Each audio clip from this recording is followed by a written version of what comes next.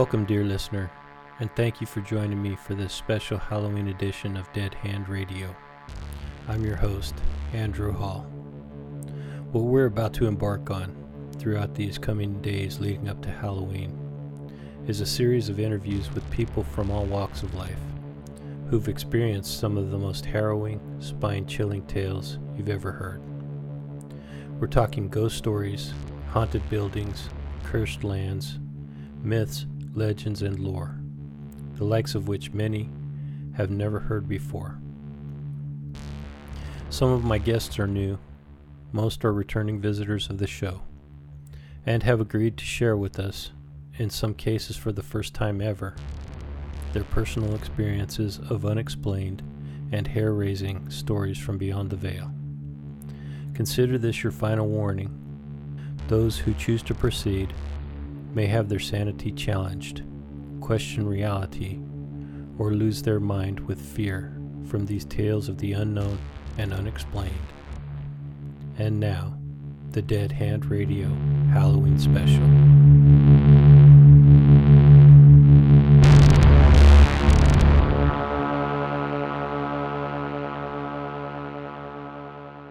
Hey, this is Jeremy McGowan, and you're listening to Dead Hand Radio.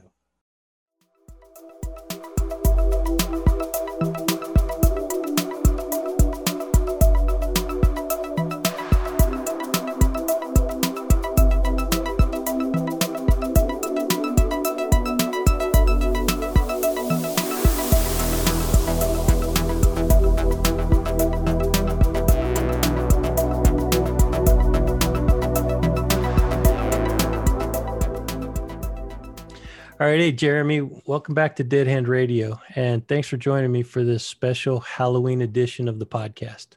Andrew, it's a pleasure. I appreciate you reaching out to me again. The first time I was on the podcast with you, it was pretty epic, and we discussed a lot of stuff. So I'm looking forward to kind of getting away from what we were talking about and getting a little bit more into the spooky side of life.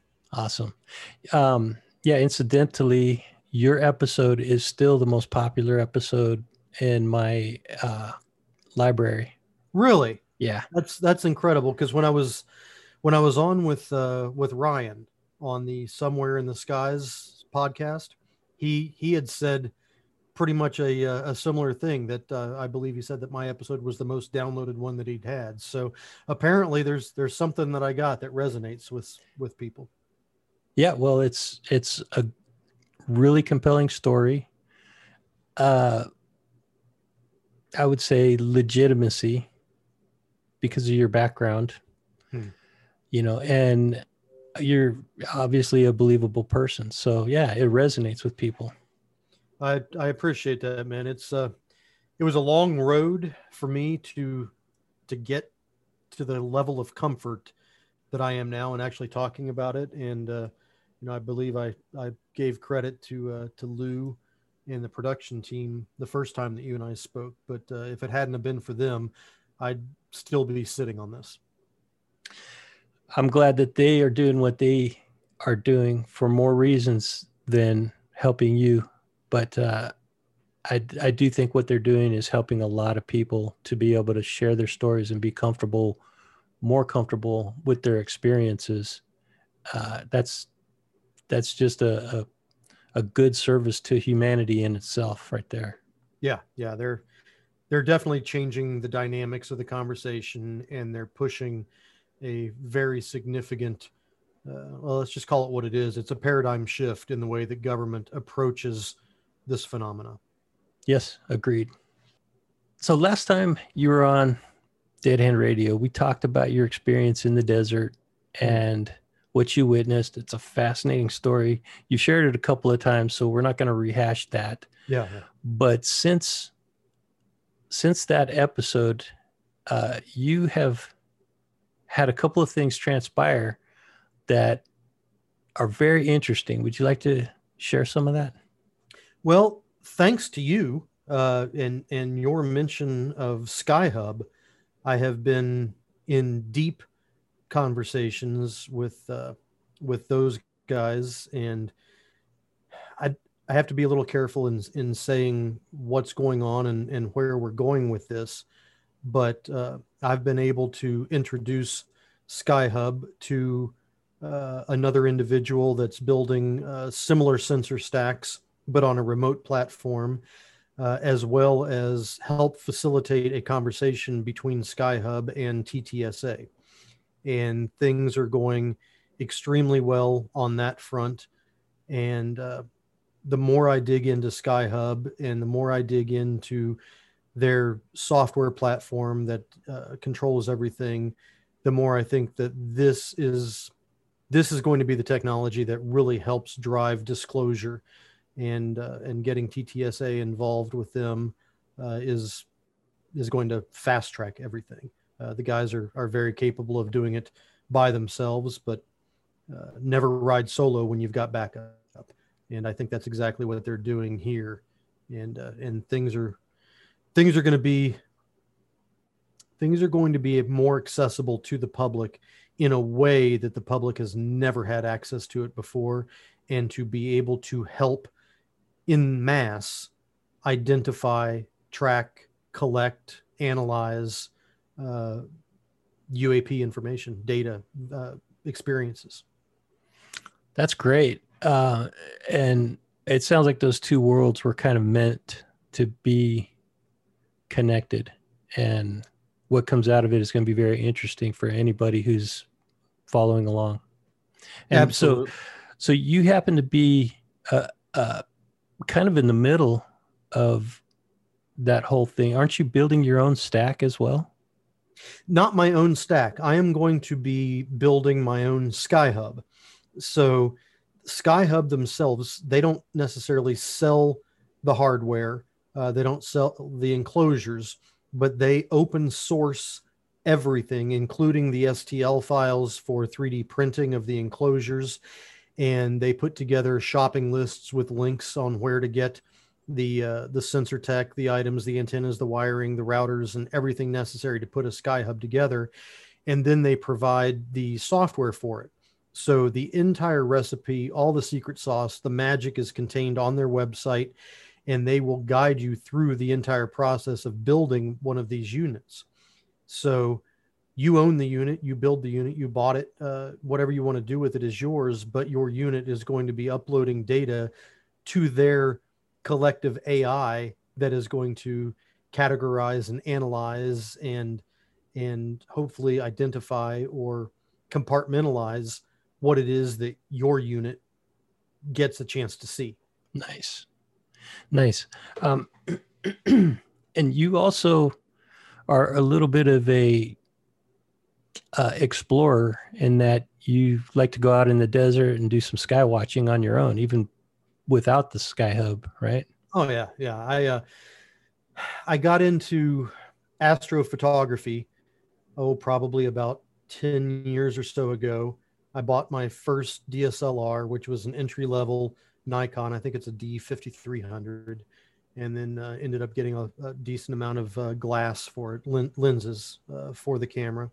And then soon after discovering that I absolutely sucked at taking portraits and pictures of people, I decided that I would point the lens upwards and take some images of the sky, and kind of learned and taught myself how to do astrophotography.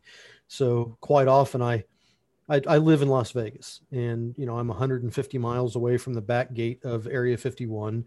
I'm about 100 miles away from Death Valley and all sorts of very interesting flatlands with great mountains in the backdrop that lends itself very, very well to astrophotography. So I ended up buying a very old Land Rover, a Discovery 2, and I've been retrofitting it and fixing the suspension and turning it into an overlanding vehicle so I can head out in the desert and get out there and see what shows itself in the night sky. Nice. Yeah. That's another interest that you and I share. I do a lot of photography, and most of my photography is desert. I've tried astrophotography. It is exceedingly difficult to get good exposure. You have to do that a lot to get good at it. Well, it's not just practice, but it's also a combination of, you can take a portrait. If you're a good photographer, you can take a portrait with almost any type of lens. It's just knowing how to compose the shot. With astrophotography, it is a requirement to have very specific lenses, very fast lenses, very lenses that have very low distortion and things like that on it. So I'm kind of evolving into understanding post processing and the ability to stack the photos in Photoshop or Lightroom and be able to pull out the data that I was not good enough to make sure that the camera caught on the first pass. Yeah. Like I said, I've only tried it a handful of times. Some of what I've captured has been okay. But it, like I enjoy going out and shooting landscapes, wildlife, things like that. And I'll go light hunting as well. I'll go out in the early morning hours and capture some of the first light that comes up over the horizon, or catch the last light that's going down for the evening. I've done some shots of the moon, which is really cool, but I found out that ruins your sensor. If you shoot too many shots of the moon, really, it puts little hot spots on your sensor, and I've had to replace a sensor already, which is it's a bummer. So I don't shoot the moon or the sun anymore, which bums me out because I took some pretty cool pictures of the moon, especially eclipses. Right. Yeah. But the astrophotography, that's something that I should probably start to explore a little bit more. And maybe you and I could go out and do some of that together sometime. Yeah, well, let me get a little bit more suspension tweaking done on this Land Rover, and let's head out into the desert and see what we can find, man. Yeah, for sure. My wife's interested in that kind of stuff. She doesn't do much shooting herself, but she loves to go with me and hang out and watch my back, make sure that there's no weird creatures, coming up on me while we're out there in the middle of nowhere. Hey, well, just don't do any photography on Skinwalker, and I think you'll be okay with the weird creatures. Yeah, I'm glad you mentioned that because you had told me, and I don't know if this is top secret or if you could share anything about it, but you have told me that you got something that's cooking with Skinwalker Ranch. Yeah, so I'm going to be very careful in attributing information to anybody specific or mentioning any specific groups. And I don't want your listeners to think that I am egotistical and self-centered. I'm going to make this revolve around me, but it's only because I don't yet have permission to mention the others involved. So it's not that I am singularly championing this whole thing or putting it all together. There are multiple others involved. I just don't yet have their permission to discuss it. But it appears as if I will be heading to Skinwalker Ranch, hopefully by the end of this year, if not early next year. And in doing so, I will be accompanying some rather high-grade scientific measurement equipment that will be aimed towards everything from RF readings, and not just looking at a needle on a tri-field meter, but I mean doing full multispectral imaging from gamma through visible to everything else, looking at mobile GPDR, ground penetrating radar, everything contained in a mobile platform throughout Skinwalker. I personally have not spoken with Brandon himself, but I've been told that the invitation is there as soon as the technology is ready, and that I have a seat to go witness or be a participant in this. It's something that hasn't yet been done on Skinwalker, and it's not something that has even really been touched on the TV shows that have been put out on Skinwalker. This is a truly unique form of a sensor stack that is being developed, and it's being developed almost for Skinwalker, but not quite. Well, that kind of makes sense, because I was just having a conversation with another guest, and I told him that this is my own knowledge, so I may or may not be correct, but Skinwalker Ranch, if you want to experience anything within the spectrum of paranormal, Skinwalker Ranch is the place to go, because you'll have cryptozoological creatures, you'll have paranormal activity, you'll have UFOs, you'll have portals that open up out of nowhere and allow a view into a different world. Yep. So it just covers the whole spectrum of weird. And if you're going to develop something, that is like the perfect proving grounds for any kind of technology that's going to be used in the hunt for any of these different areas of interest, in my opinion. Yeah. And as soon as I was told that I have the ability to go to Skinwalker and participate in this study, I started doing a really, really deep dive into that property. And I've spoken with some people who have worked there. I've spoken with some people who have visited there.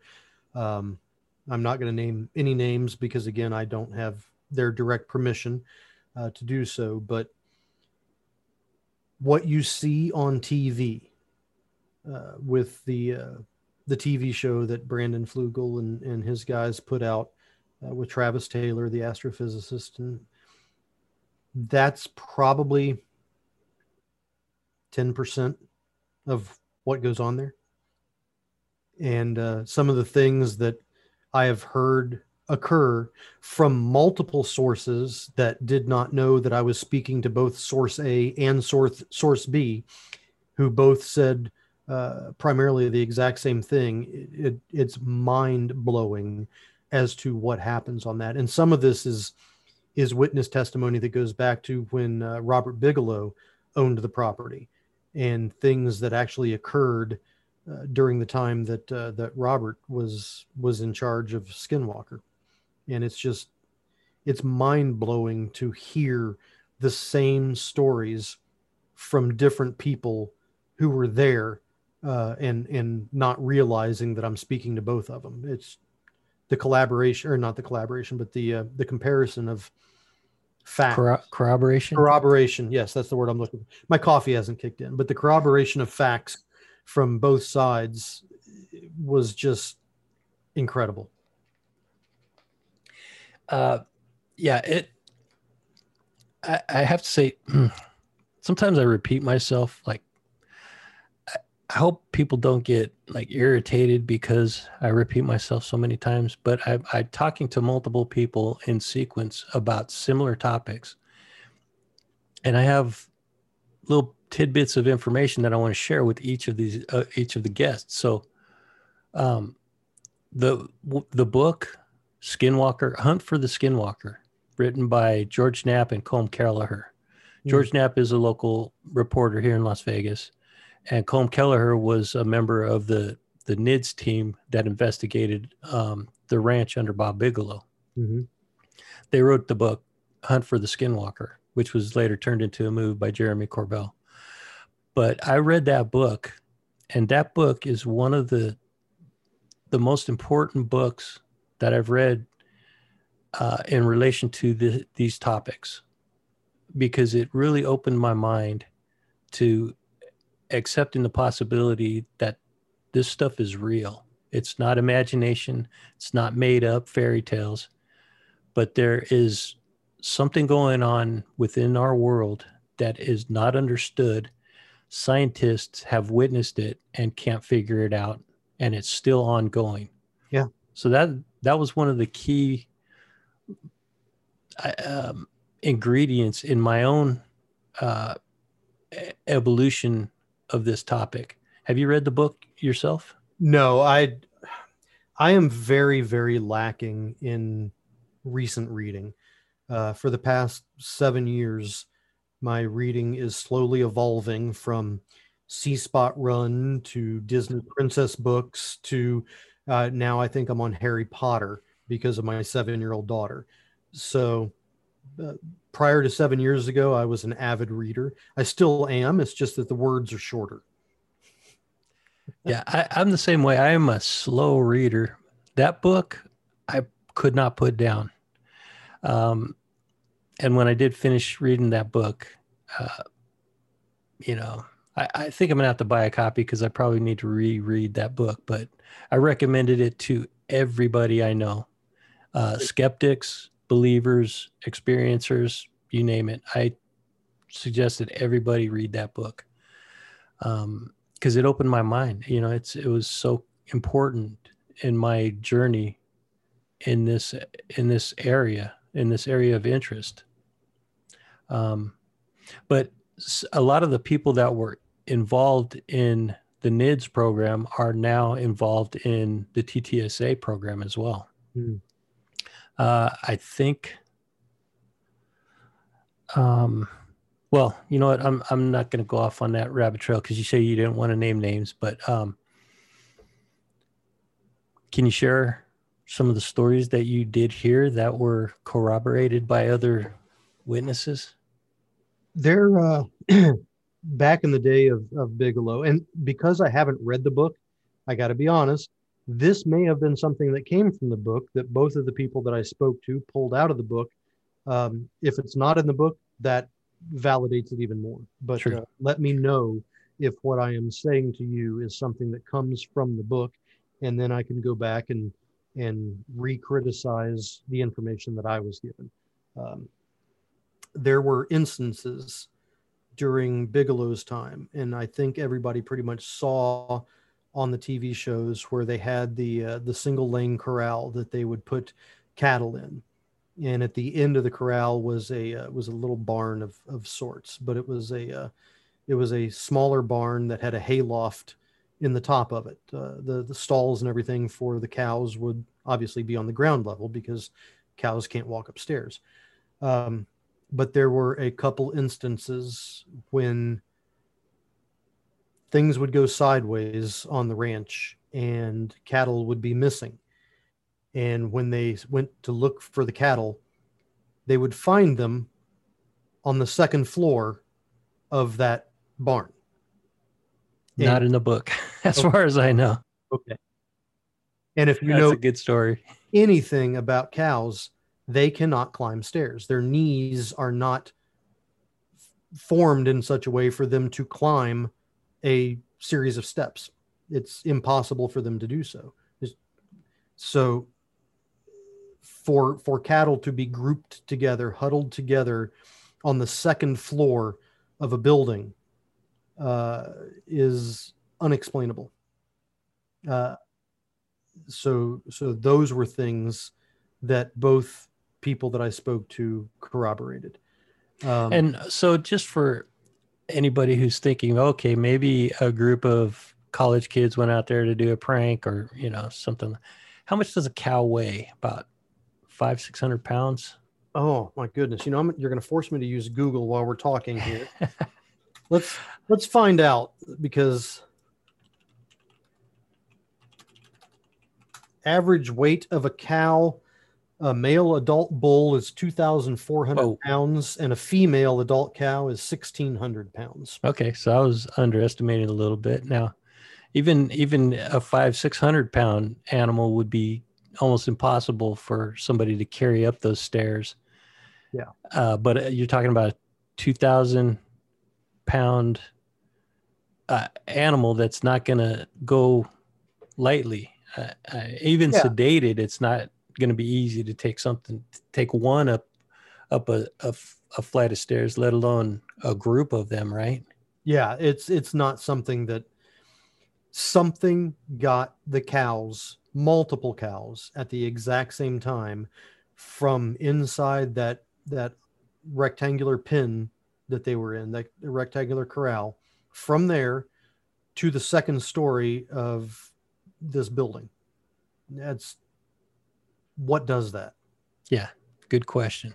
And what are the physics behind it? I mean, we can argue every day that the pyramids were built with pulleys and levers, but let's talk about getting a cow up a flight of stairs. Yeah. Yeah. And so, I don't know the details of that incident, but do they know how long it had been since the cows had been seen before they disappeared and then reappeared? No.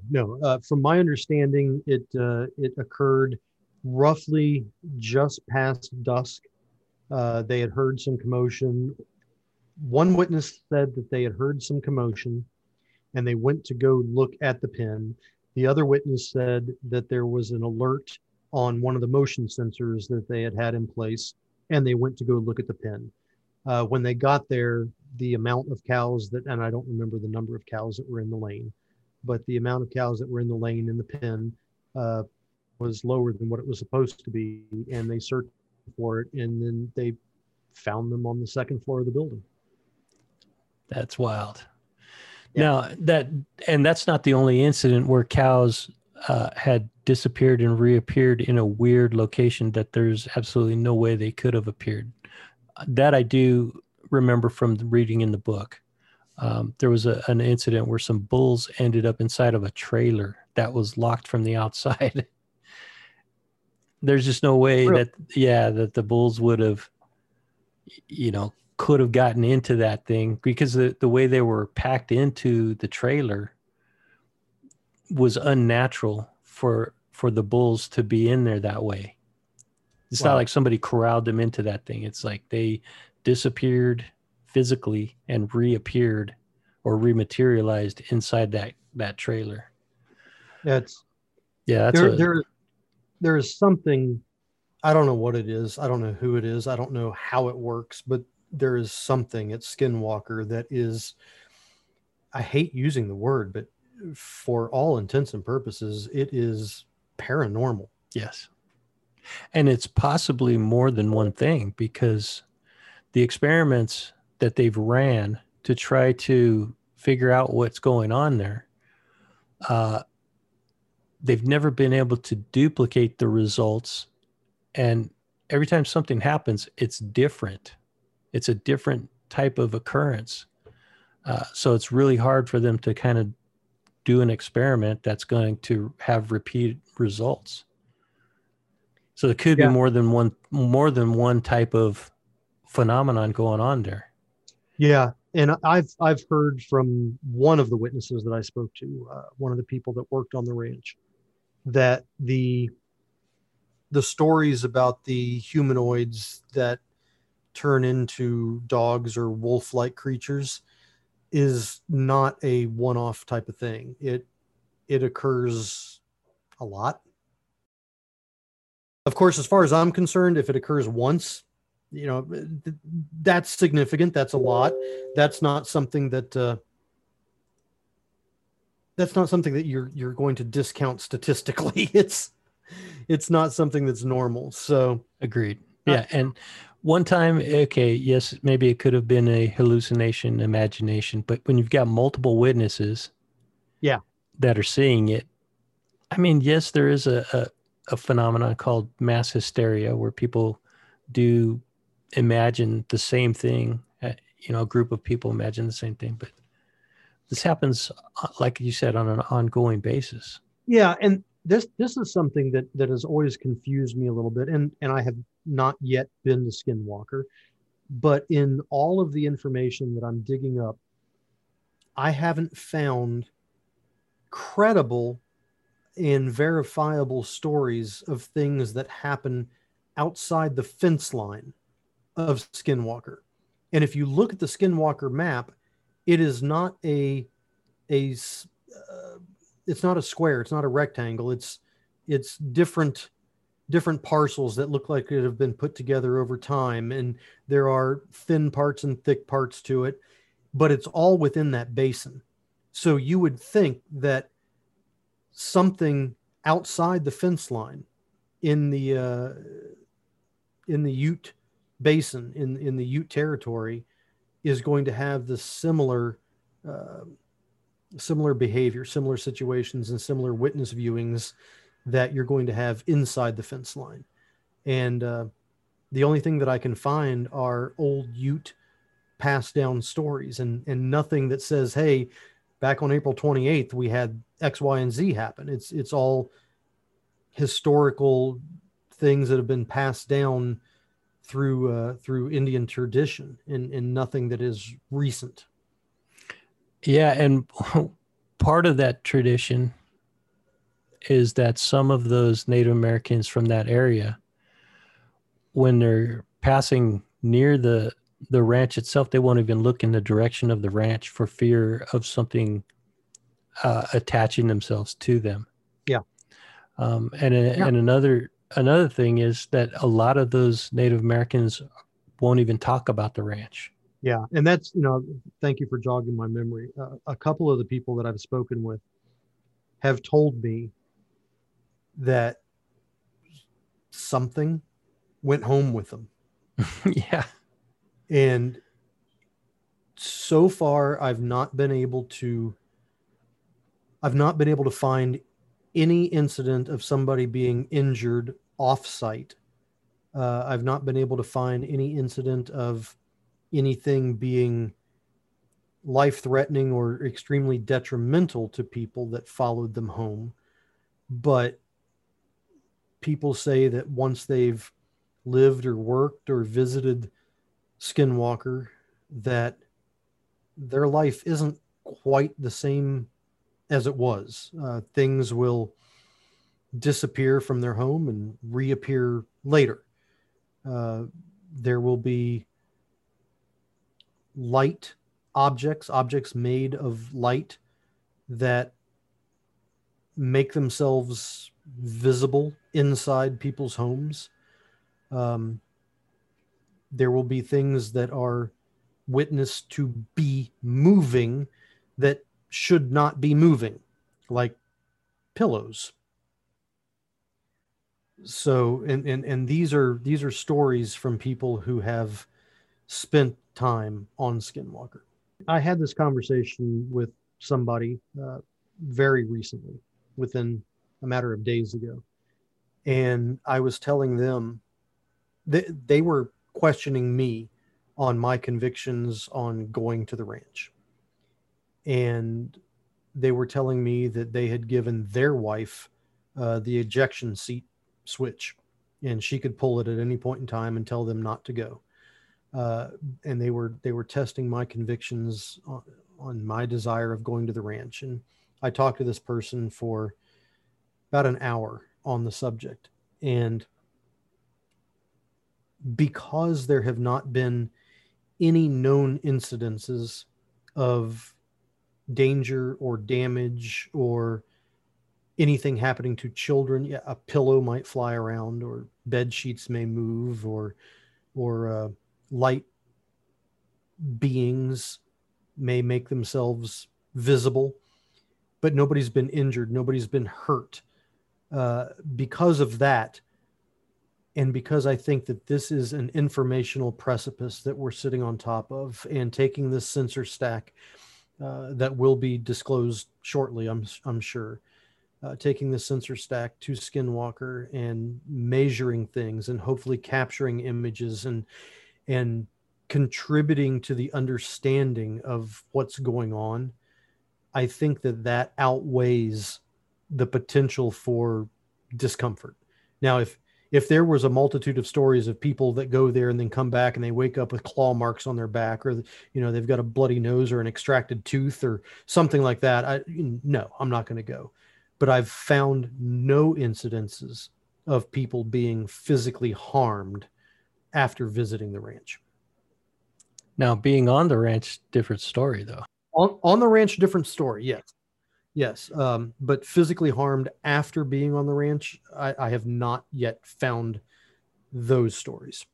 Well, that was spoken like a true explorer, man. And hats off to you for being one of those people willing to walk up to that precipice and look over into the abyss and see what's going on over there. I want to know, man. There is more to this life than waking up and punching a time clock and eating dinner. This that is existence. That is not living. And to live, I think we have to understand the nature of life. And we cannot understand the nature of life just by dissecting worms and studying frogs. We've got to look at all aspects of this, man. Yes, agreed. Well, like I said, hats off to you, man. And please share whatever you learn and whatever you're at liberty to share with anybody and everybody that you can share that with, because people do need to know. Yeah. It's one thing for us to learn knowledge, for our own curiosity, to satiate our curiosity's sake. But it's almost, it's almost a tragedy when people hoard that knowledge to themselves and don't share it with other people. Yep. Now there's reasons that it's necessary, like with the military, keeping military secrets, to protect our national security. But in this kind of situation, that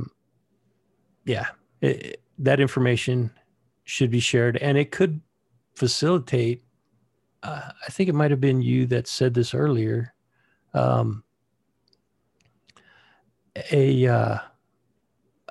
An awakening within humanity, and help us get to another level. Yeah, there very well could be, like, if you go back and you even just briefly glimpse at some of the old religious texts, the Hindu spiritual guides and things like that, there is an underlying idea that we are all individuals, but we are all equally the same thing. We are all connected in some sort of way. And if information can help humanity as a whole realize the same thought, imagine what can be accomplished if 7 billion of us hold the exact same truth. Yes. Yeah. Imagine. You know what? And I think this is why people enjoy listening to you on podcasts, because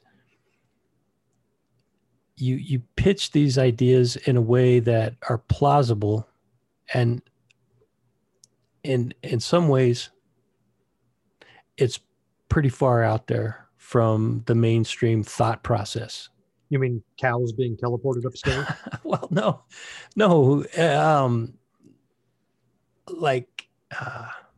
The evolution of our species through consciousness, that kind of stuff. You talk on the level of a philosopher, but you've also got the physical experiences to back up what you're saying. Well, if you look at humanity's history, we evolved to our present state. We evolved to our present physicality. Now that we are here, biologists may disagree, anthropologists may disagree, but I don't feel that as humans we are physically evolving much past this point now, because we no longer need to, because we have the ability to change our environment to match us, instead of biology changing us to match our environment.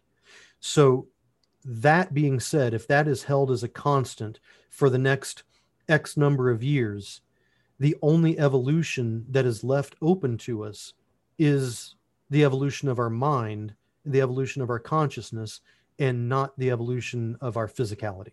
So another little rabbit trail that I want to mention is I talked with Arthur Walker recently, and that episode is going to drop tomorrow probably. Okay.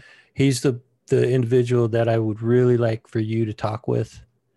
And, if I could be a fly on the wall during that conversation, that would be amazing.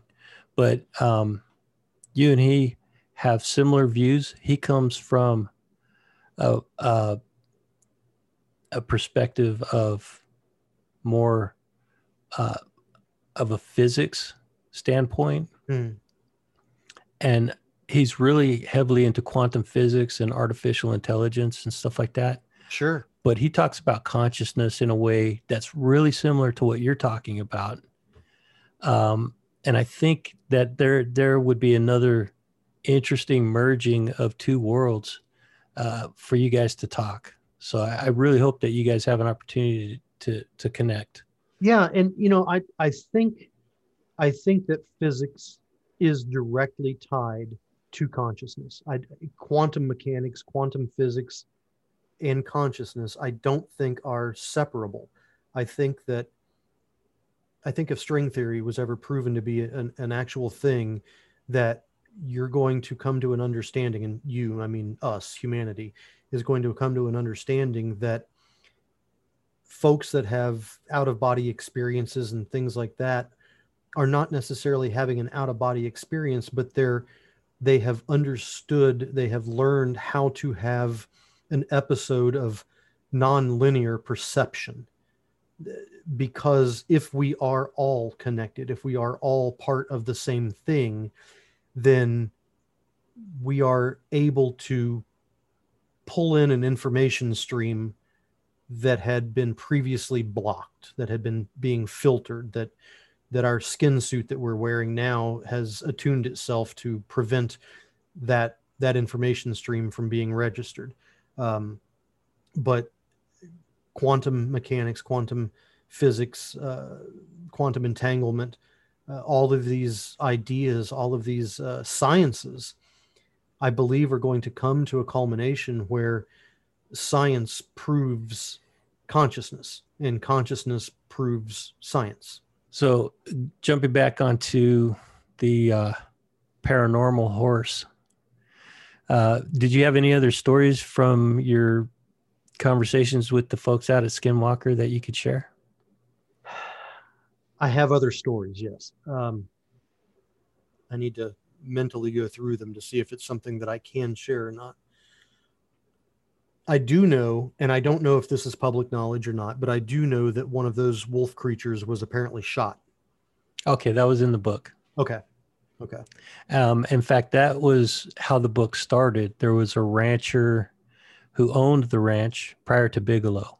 Mm-hmm. This wolf walked up to him on the first day that he moved onto the ranch, walked up to him and his family, seemed very friendly, but it stood about 6 foot high at the shoulders. Is that the story you're talking about? Yeah. And it took like 3 different guns to actually blow a chunk of meat out of it. Yeah, exactly. Yeah, that's the story from in the book. Okay. So, but you spoke to somebody who had firsthand knowledge of that experience? They claim to have had. Yeah. Wow. So I know there's only a handful of people who actually eyewitnessed that account. But in the investigation after that, I think George Knapp interviewed the rancher.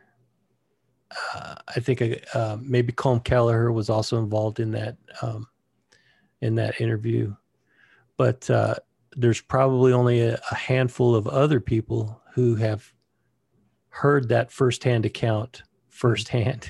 Yeah. So that's interesting. That's good. It is weird. And the whole idea of Skinwalker perplexes me as well, because this can't be the only place on Earth that this happens. If it is the only place on Earth that this happens, there's got to be something under the dirt, something unnatural, something artificial under the dirt. But I cannot believe, I cannot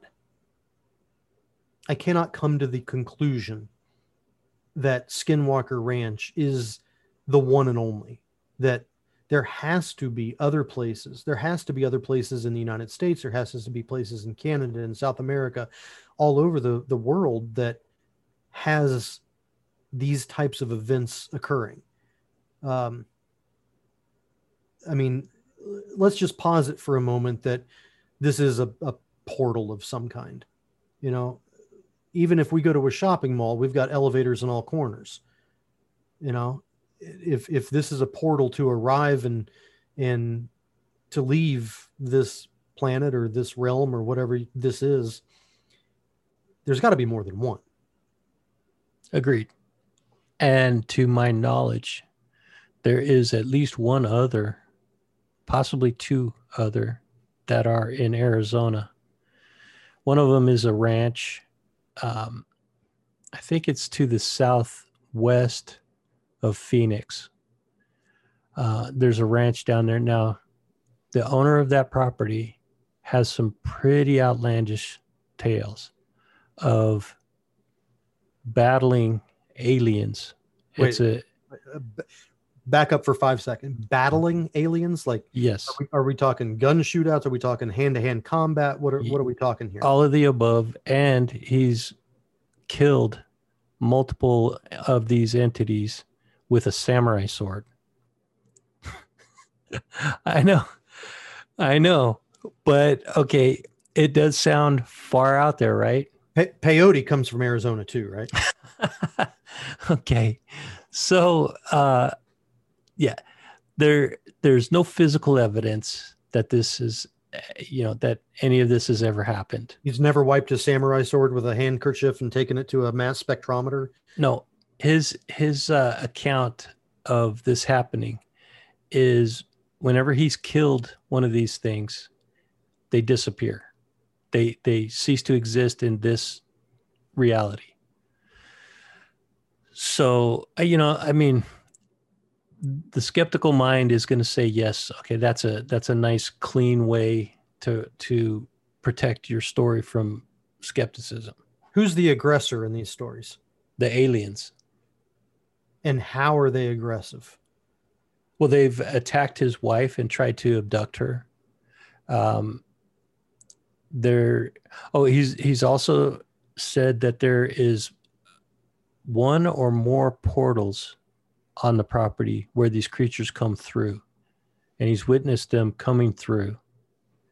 There was one incident where they tried to take his wife up into a craft through the ceiling of his house. It was like the ceiling was transparent, and they were trying to carry her out through the ceiling into their craft. He broke out his machine gun. I don't know what kind of machine gun it was. He started shooting at him, and the bullets all started ricocheting around his house. And he said that was the last time he used firearms against them, and that's when he switched to using a samurai sword. So he's had paranormal investigators come to his house. He's had people that like writers that wanted to document his story have gone to his house, and almost all of them have experienced some weirdness, and several of them couldn't even stay the night there because of how weird the place was. How the hell have I not heard of this? I'll send you some links about it because it is a fascinating story. I am a little hard pressed to believe it. Well, but to hear the guy talk, he sounds very level-headed. He sounds like one of those people that you could believe. Of all the people in the world to sit down and have a beer with, a guy that fights aliens with a samurai sword is the guy I want to have during that dinner. That's incredible stuff. Yeah, for sure. I've thought about reaching out to him just to come on the podcast, but I know he's in the middle right now of either finishing a book or trying to get the rights sold to a production company for a movie. So, okay. Now he's probably going to hate me. And if I get killed in the street by a samurai sword, it's because of this conversation, man. Okay. Me being in this world now, having my own experience that was broadcast across the planet on that TV show. And the people that I am now associated with, I have no doubt that something is occurring.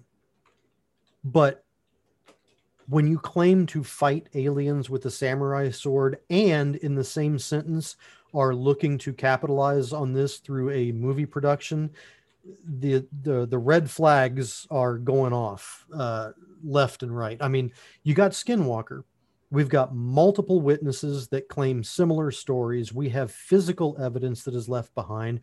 We have people that are being injured and medical reports that are documenting these injuries. And there are significant photographs and evidence and physical evidence that are captured and safeguarded of everything from cattle mutilations to radiation readings to things like that. And then we've got a guy that claims to have fought aliens with a samurai sword, but there is no physical evidence whatsoever.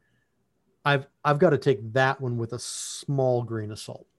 Okay, another little caveat to that is he is trying to sell the ranch because his story is that he wants to get away from there because of the the threat to his life and his wife. And there's a ticket price on the ranch for $5 million. So it does seem like there is a little bit to, it's hard for me to be this skeptical, but yeah, it does seem like there's a little bit of an agenda for making money off of this story. Yeah. And that doesn't mean that it's not true. It just means that, somebody has an agenda that's outside of making this knowledge public. Yeah, this is not a disclosure process. This is if it is real, he's capitalizing on something in a way that, in my opinion, doesn't need to be capitalized on for the betterment of humanity. Right. Information, and especially this kind of information, should not be bought or sold. He's done several interviews where he's relayed his story about the fighting the aliens and that kind of stuff. It's an interesting story. And if the dude is just making stories up, he's got a heck of an imagination. So yeah, dig into that, man. And maybe you and I could bring him on Dead Hand Radio and have a 3-way discussion with him as well at some point. That would be super interesting. Yeah, we can even tip back a few beers while we're doing it.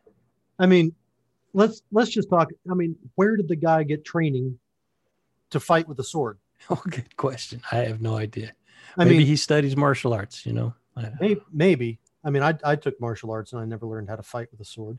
Yeah. So yeah, that would be an interesting conversation. That would be a very interesting conversation. Yeah. But to hear him speak, he does seem level-headed. He doesn't sound like he's trying to make the stuff up. So you just have to hear his story for yourself before you pass any kind of judgment on it. Yeah, no, I think that because places like Skinwalker Ranch are known to exist, and I don't think that there's anybody out there that can reasonably disprove and debunk Skinwalker as a whole. I think that because Skinwalker exists, that we have to look at this individual's ranch as potentially existing as well. And there are so many stories, there are so many anecdotes that say that these beings have the ability to shift our perception of reality. And maybe what this individual is seeing is not what's happening, but it is what he's seeing. Yeah, that's a good point. And that's a very, not a very well known piece of this whole puzzle. I think what you just mentioned is that these craft, or the beings themselves within the craft, whatever it is, it's believed, and there may be some evidence that we're not privy to that supports the theory that these beings can manipulate our reality and show us what they want us to see. Well, I had a very interesting conversation with Tim McMillan about a week or so ago. And I don't know if you want to give your viewers or listeners a backstory on who Tim McMillan is if they don't know. If you want to do that, and then I'll continue with the story. Well, no, actually, Tim McMillan is, I think he's pretty well known within the UFO community. And if you don't know who he is, just Google Lieutenant Tim McMillan. Look him up on Twitter and follow along with what he writes for Popular Mechanics. And I think he has had some other stories published in The Drive. Not 100% sure about that, but I know Popular Mechanics has published several of his stories. Yep. And he's in with TTSA. He's a fantastic researcher. Yeah, a very, very detailed researcher. But I had reached out to him to see if he would be able to help dig up information on my deployment and where I was and things like that. And he did very quickly, which was impressive. But far out, man. Yeah, but we talked about that. We talked a little bit about that when you and I spoke. So he was able to find some stuff on that? He was able to find some stuff on where I was, identified the air base that I didn't even know where I was, and pieced together an outline of the operation from incept to finish, and filled in a lot of gaps that I didn't even know I had. I was impressed. But when Tim and I were talking, you and I were just now talking about the perception and the ability to change our perception of reality. I think it's a pretty well-known fact, and Tim brought this up, that I don't know how many thousands of years ago, if it was not tens of thousands of years ago, but humans in general were not even able to perceive the color blue. I have heard that. Yeah, I have heard that. So we would look at the color blue, and I don't know if our brains would see blue and call it something else, or if we would see a gray or a black or something. But apparently, and I don't know how we've come to this conclusion, just accept this as fact for the purposes of this story, that humanity was unable to perceive the color blue. So if that's the case, and if that is proven, there are probably a lot of things inside our current reality that we are not perceiving. Doesn't mean that they're not there. It just means that there is some sort of filter that is preventing a visual stimulant from being registered and being interpreted. So I don't know, maybe craft don't need a cloaking device. Maybe it's just that we can't see them. And maybe certain people have either a mutated gene or developed another gene that allows them to see the color blue. But in this case, it might be whatever we're not able to see generally. And we expanded on that. We were talking about the interest level of the phenomena and the nuclear devices and things like that. And we even expanded on the idea that maybe one of the reasons that we've not been contacted as humanity is that the aliens or the entities, they don't perceive us. Maybe they perceive the nuke. Maybe they perceive the explosion, the radiation, because that's where they come from. But as a carbon-based life form, maybe they don't have the ability to perceive us. So that's a possibility. But for this guy in his ranch, maybe the entities are shaping his reality or opening his understanding of our reality. It's, I'm not going to discredit the guy. I don't particularly care for the way that he's approaching it, capitalizing on the sale of information. But yeah, well, the information is out there for anybody who wants to to hear it, and he'll tell his story to anybody who wants to talk to him about it, as far as I know. But I mean, if somebody came to you and offered you millions of dollars to make a movie out of your story, are you just, you're going to say no? Probably not. Yeah, probably not. But yeah. But I have also told my story in multiple different ways, and so that all of your listeners know, I don't get paid to get on these podcasts. I've never received a dime. I didn't get paid to go on the History Channel show. They paid for my flight and they paid for my hotel room, and they bought me a decent steak. But outside of that, I've not received a dime from any of this, and not intending to. Yeah. Well, that's because your journey is one of curiosity, not of profit. That lends a lot more to your credibility as well. So, yeah, I think that people may not be able to handle what the truth is written to be, but I think they deserve the opportunity to try. Yeah, they definitely deserve the opportunity, for sure. So any more stories from Skinwalker Ranch that you can share? Not from Skinwalker, no. Okay. I think I need to tap dance around that until I have permission to speak. Okay. Well, the key word you said right there is tap. So you're going to tap out on Skinwalker, questions about Skinwalker. So we'll move on. Now you mentioned in our pre-conversation that you had some kind of weird, something that you're not really sure about happened as a child. Do you want to share that experience? Sure. And let me prefix this by saying I don't want people to view me as a UFO, UAP experiencer that has a history of this weirdness.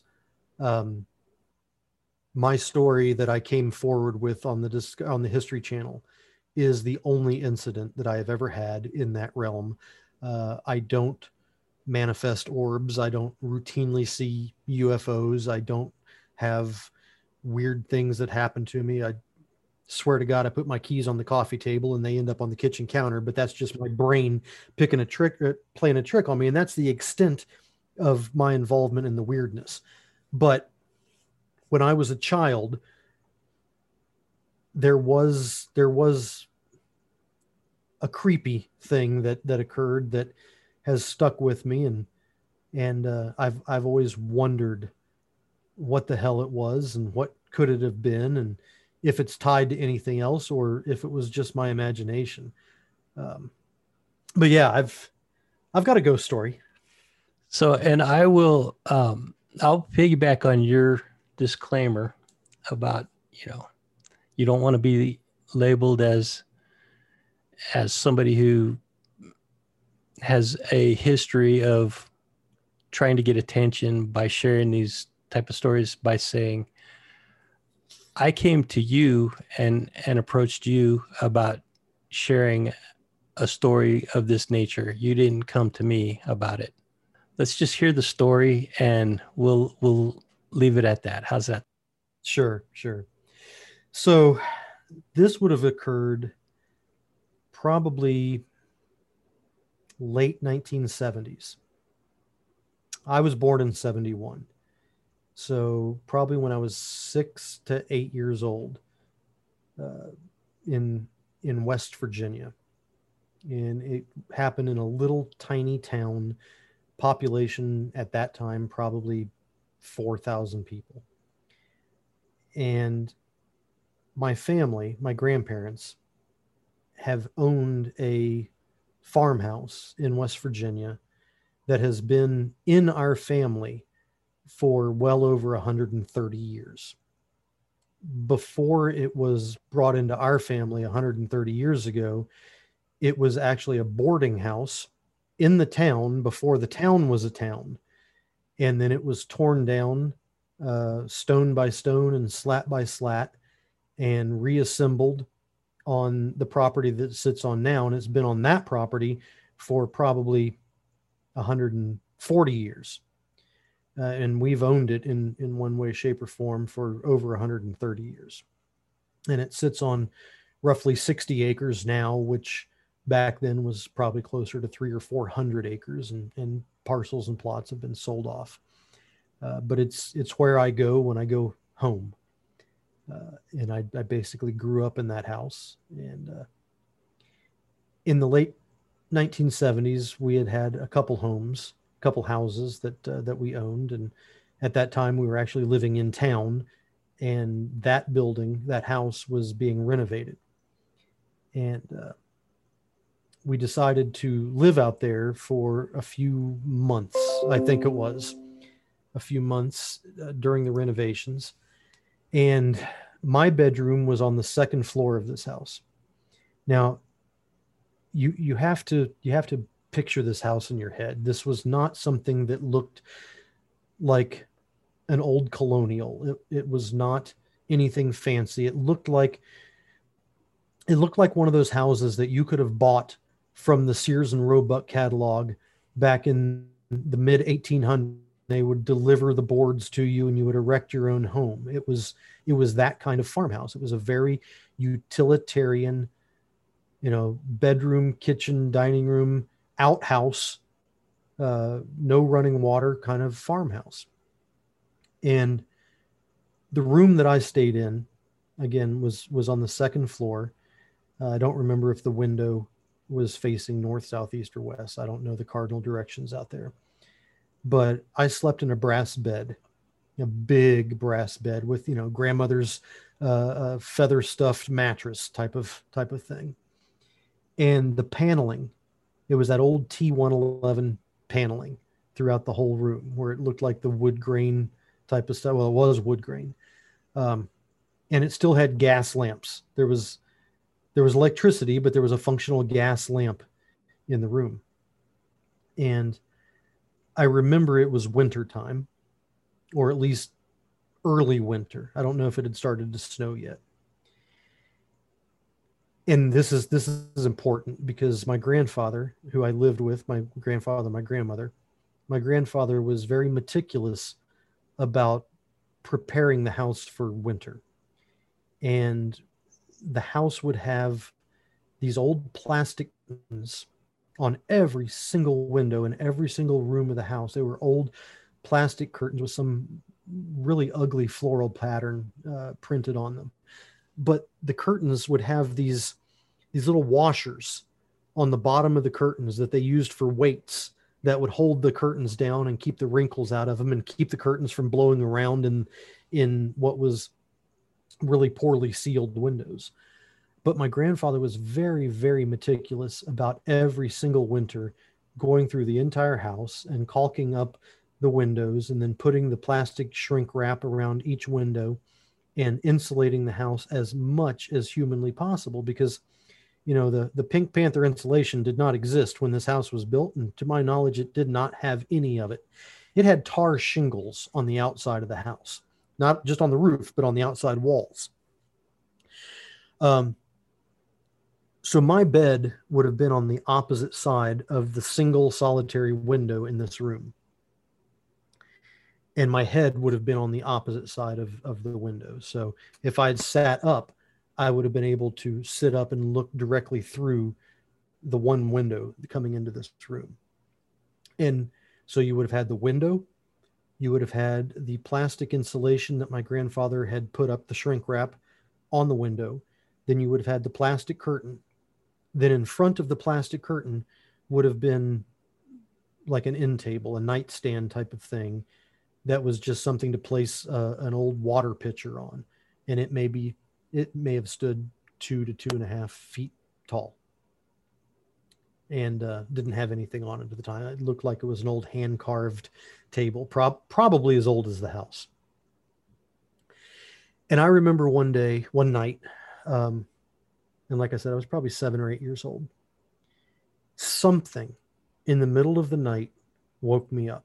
And I don't know if it was a noise, if it was a wind movement, if it was a feeling, but I woke up and I sat straight up in bed and I looked out the window, and the curtains were mostly closed. There was probably a 6 to 8 inch gap in the middle of the two sheets of plastic curtains. And remember, there's this, excuse me, there's this end table that's just about touching the curtains. So there may have been 6 inches of space in total between the shrink wrap, the curtain, and the end table. Not wide enough for any body to get inside of. And I remember looking up, and it was dark. It was dark in the room, but there was starlight or something coming through the window to be able to allow me to see what I saw. In between the nightstand and the curtain, I saw a 2-dimensional silhouette. And the silhouette had what appeared to be a head, appeared to be shoulders, and appeared to be a torso. And it was between the end table and the curtains. And this is where the hair on my arm starts standing up every time. I got goosebumps right now.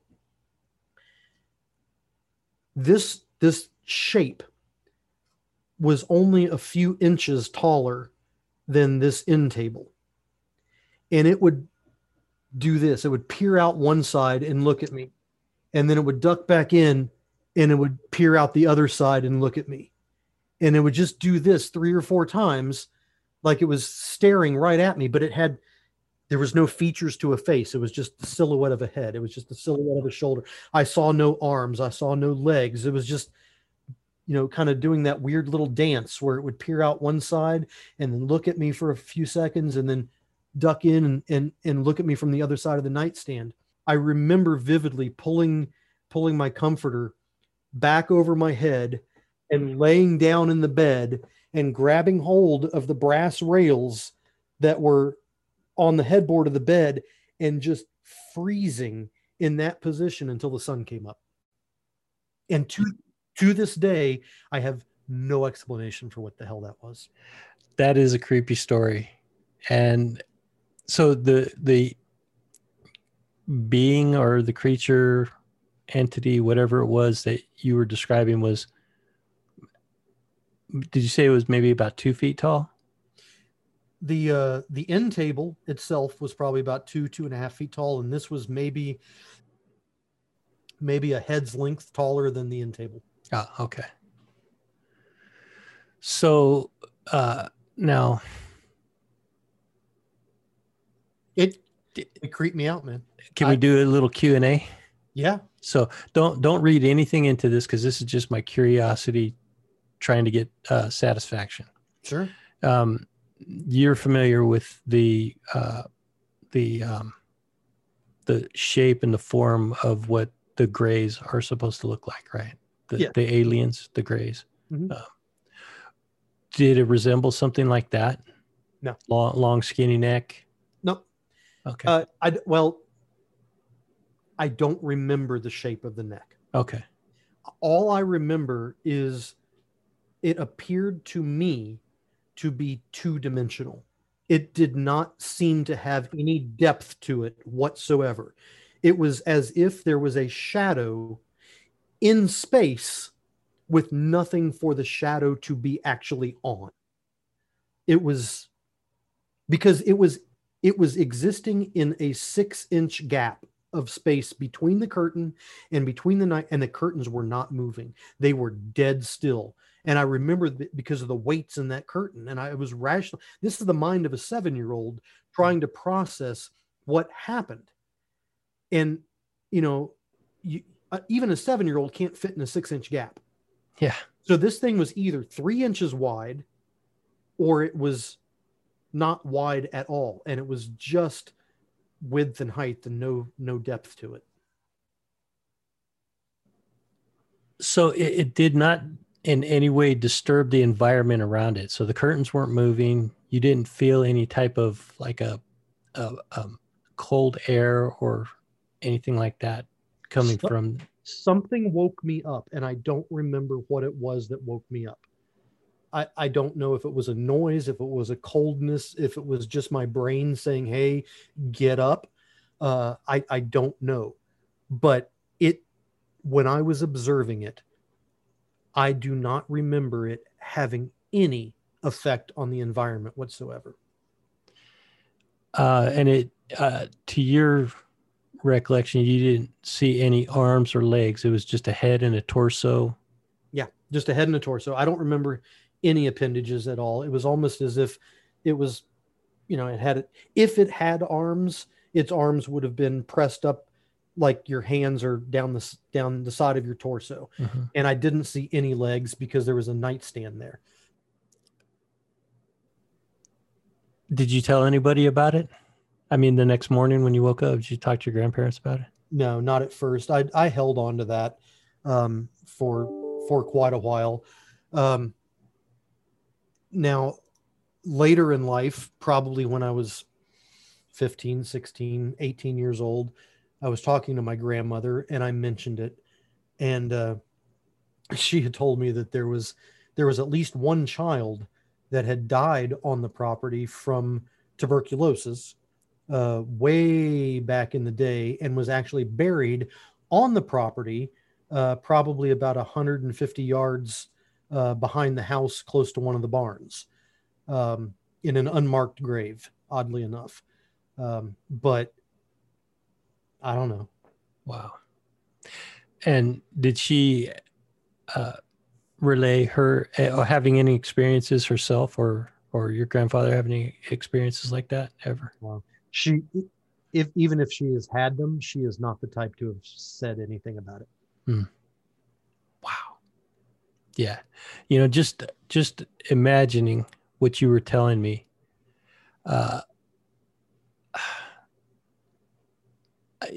I'm shaking my head. I mean, I know people can't see my head shaking, but my head is freaking shaking because I don't even know how I would react. Yeah, I think probably the same as you, man. I would hid under my covers and hung on for dear life in case the thing tried to grab me and take me away. Yeah, and you got to remember, like, this is the late 1970s. I'm 7 or 8 years old. I have not seen scary movies because I grew up with my grandparents, so I've never watched anything except maybe Scooby-Doo's Ghost Tales and stuff like that. So, I'm not expecting Freddy Krueger. I'm not expecting Jason or anything like that to come after me because my brain has never been exposed to anything like that. I had seen Star Wars by that time, and that was pretty much it. And I had no basis of reference, no frame of reference for any of this. What I saw was a 2-dimensional, small humanoid shape with no arms or visible legs that was peering in from one side of the nightstand and then ducking back in and peering out from the other side. And after 5 or 6 incidents of watching it go in and out, I guess I just said I'd had enough, and I pulled the covers up over top of me and pretend it wasn't there. You can answer this or not, but what do you think it was? I have no idea. If you were pressed for an answer, what could it have been? It had a humanoid shape. So it's something that is either identifiable to us or by us or wants to identify with us. Whether it's a ghost, I don't know. I don't necessarily believe in ghosts. Whether it's, okay, we're gonna have to cancel this episode now because this it's a Halloween special, man. Just because I don't believe in ghosts doesn't mean I don't believe in creepy things that exist. I will agree that is a creepy being, whatever it was. The behavior of it alone is creepy. And it was dark. I mean, darker than the darkest dark that you can imagine. It was just dark, like Vanta Black dark. It was like looking into a hole that just had no end to it. That's wild. It was, yeah. And because you said the room was lit up from the outside ambient light, right? Yeah. And so this creature obviously was not reflecting any of that light. No. In any way. It was just nothing was coming through it. There was no aura, there was no glow, there was no little sparkle around it. It was just It was a void, a two-dimensional humanoid shape of a void. I guess we could sit here and pick our brains for the rest of the day trying to figure out what that thing was. But the reality of it is we will probably never know. Yeah, and I've never seen anything like that since then. Yeah, that's wild. Now, some people believe that children are more open to seeing those things. Like you said before, we don't have the ability to see certain things because of some kind of a filter, whether that's a mental block or our eyes don't see into that spectrum. But it's believed that children are more able to see those type of things. Children and dogs. Well, yeah, and so it seems like you were allowed a peek through the veil at that early part of your life. Do you think in any way it could be related to your experience in the desert? No, I don't think so. I think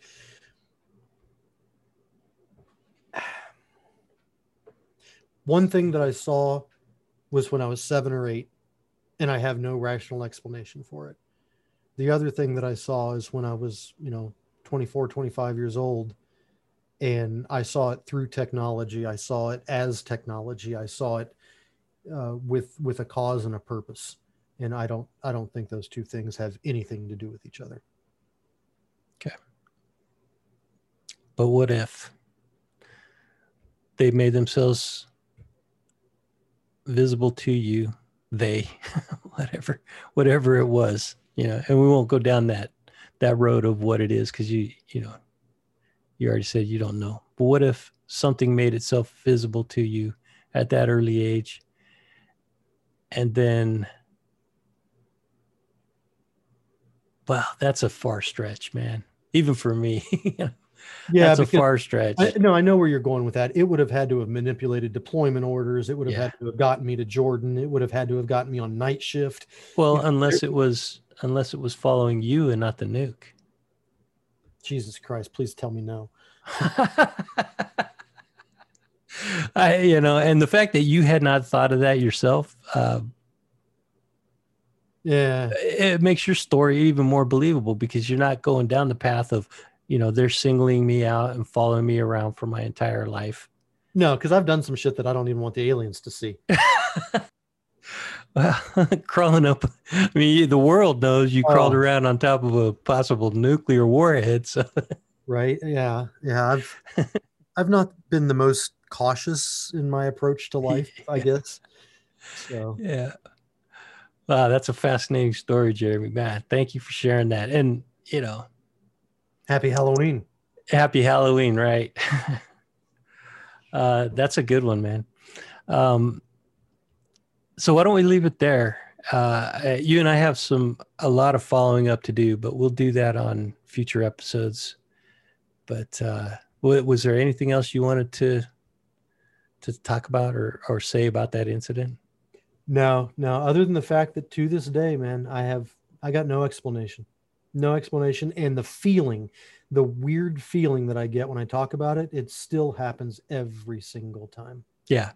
And I saw that on the video you showed me. The hair on your arms was at attention, man. Yeah. It still creeps me. And it's weird because there's actually nothing scary about it. There was no growling. There was no big, gnashy, pointy teeth. There was no red glowing eyes. It was just a silhouette of something that you could equate to some weird dance, and describing it, it's not something that's scary, but it gives me the willies. Oh, okay. I think the behavior was a measure of awareness for you itself and curiosity about you, which in itself is a creepy thought. It had an interest in you specifically.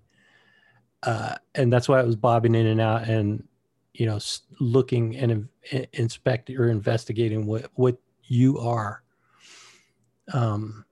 Because it noticed you, and that's what's creepy about it. Yeah. So if it noticed me, thank you. Because now if I go to Skinwalker, Yay, me. Right. Yeah, maybe they're waiting for you there. Do Well, not be deterred, my friend. You are on a mission. I hope they have the lottery numbers. Man. Yeah, that would creep out. So do you I mean, one more question about that. And do you have any recollection of thinking or feeling that this thing had any kind of ill intent towards you? I was scared, but I don't know why I was scared. Okay. That's fair enough.